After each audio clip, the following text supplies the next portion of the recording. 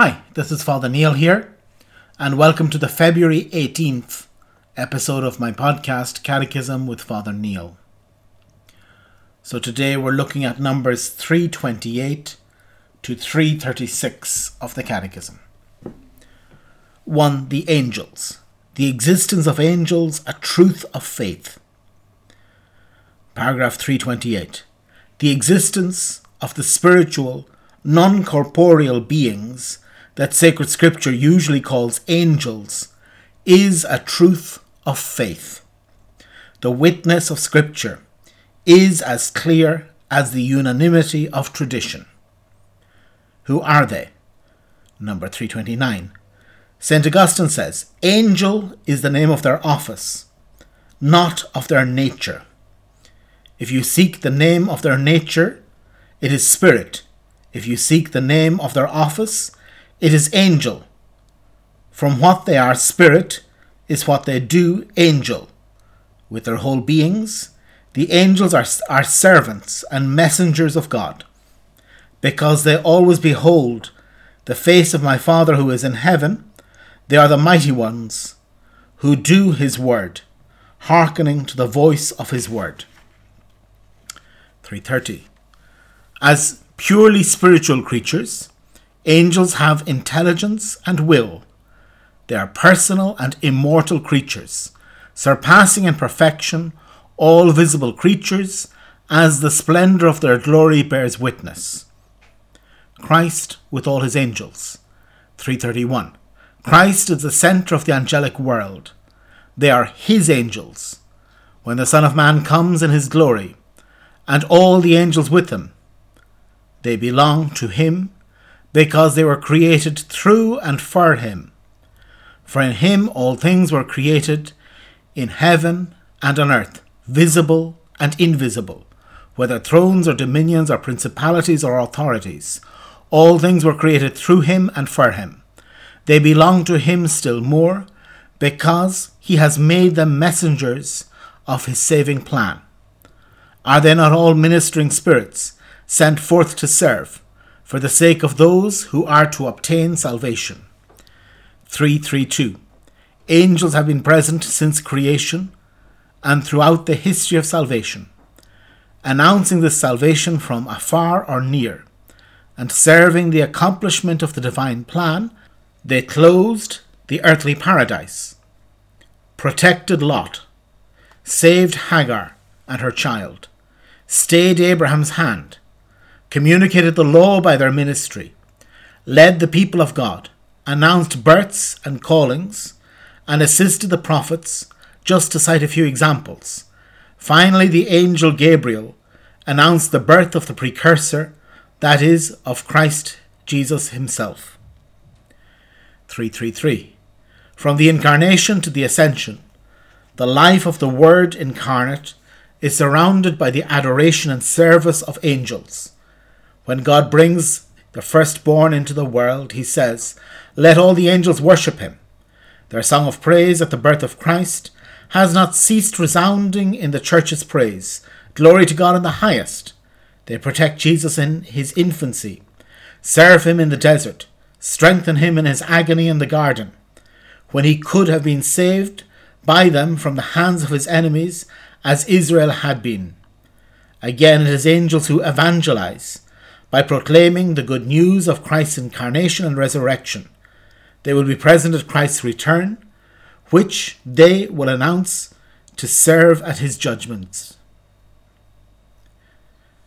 The angels in the life of the Church. Paragraph 334. In the meantime, the whole life of the Church benefits from the mysterious and powerful help of angels. 335. In her liturgy, the Church joins with the angels to adore the thrice holy God. She invokes their assistance in the funeral liturgies In Paradisum deducat te angeli. May the angels lead you into paradise. Moreover, in the cherubic hymn of the Byzantine liturgy, she celebrates the memory of certain angels more particularly, St. Michael, St. Gabriel, St. Raphael, and the guardian angels. Paragraph 336. From its beginning until death, human life is surrounded by their watchful care and intercession. Beside each believer stands an angel as protector and shepherd, leading him to life.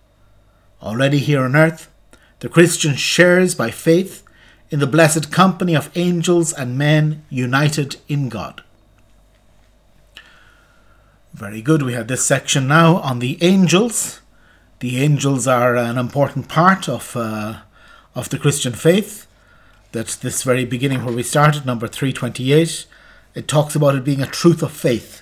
I think this was because the catechism, they saw the need in when they were drafting this catechism to underline this, because unfortunately some theologians, in their pride I suppose, thought that angels were somehow or other optional, that they were somehow or other a fairy tale. And so therefore some even important theologians used to say that the angels are kind of like optional. So the church had to insist then, saying no, belief in the angels is not optional. This divine reality, the spiritual reality that surrounds us, the spiritual reality that's there, that yes, we can't understand, but nonetheless we can't see it, but nonetheless is extremely important, that we are accompanied by the angels. And these angels play a very important part in the Bible. It gave many examples. You can look at the footnotes of the Catechism to see the different examples in the scripture of the angels, how the angels worked, especially in the Old Testament, and then how the angels accompany Christ.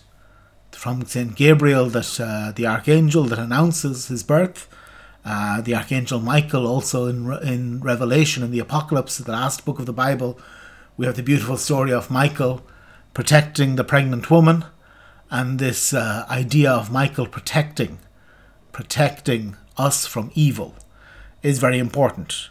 And again, it's something that we're invited to believe in, and to believe in their help, that okay, it's not about seeing them, but to know that they're there to help us, that beside every believer stands an angel as protector and shepherd, leading them to life, that God has given us a guardian angel. Maybe when you were a child you were taught a prayer to your guardian angel that unfortunately as adults we forget about, but it's good to begin to remember again our guardian angel, and to see that God has given us plenty of help, that life can be difficult, life can be hard, but nonetheless we always have the help of the Lord. And then just to comment at the end about the edition of the Catechism, some of you might be using the first edition of the Catechism, and the original edition of the Catechism, I said at the very beginning, they had this trick kind of when they released the Catechism. The first thing they released was the French translation, which actually was the language they'd written it in, but they didn't introduce the Latin original for a few years to allow them to see if there were any small infelicities, any small things that they had to correct. And in this section 335 and 336, you can see if you have the older version, the original version, and not the corrected version that came out a couple of years later. And this two corrections that they made here was in 336, it says, from its beginning until death, human life is surrounded by their watchful care. Whereas in the original edition it said from infancy until death. And this is just to underline that not just from infancy, but even when we're in our mother's womb, that we have a guardian angel.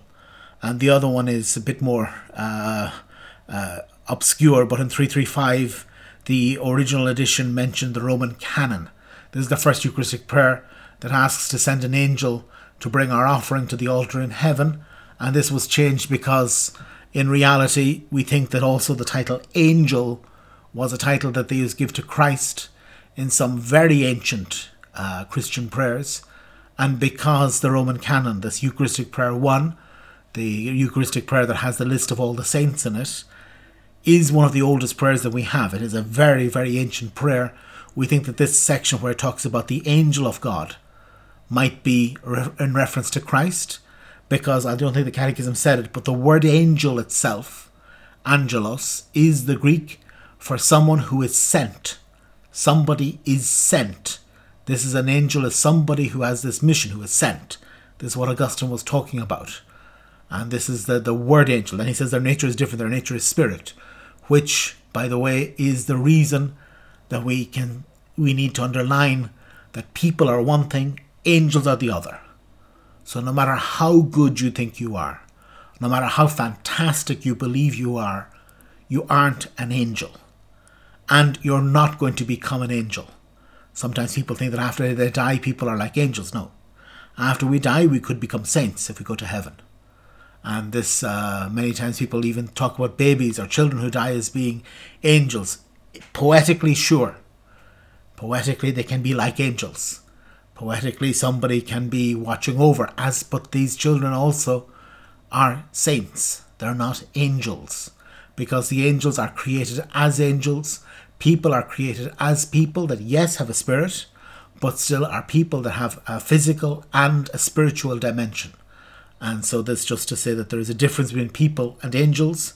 And in any case, tomorrow we're going to continue with numbers 337 to 349. 337 to 349. God bless.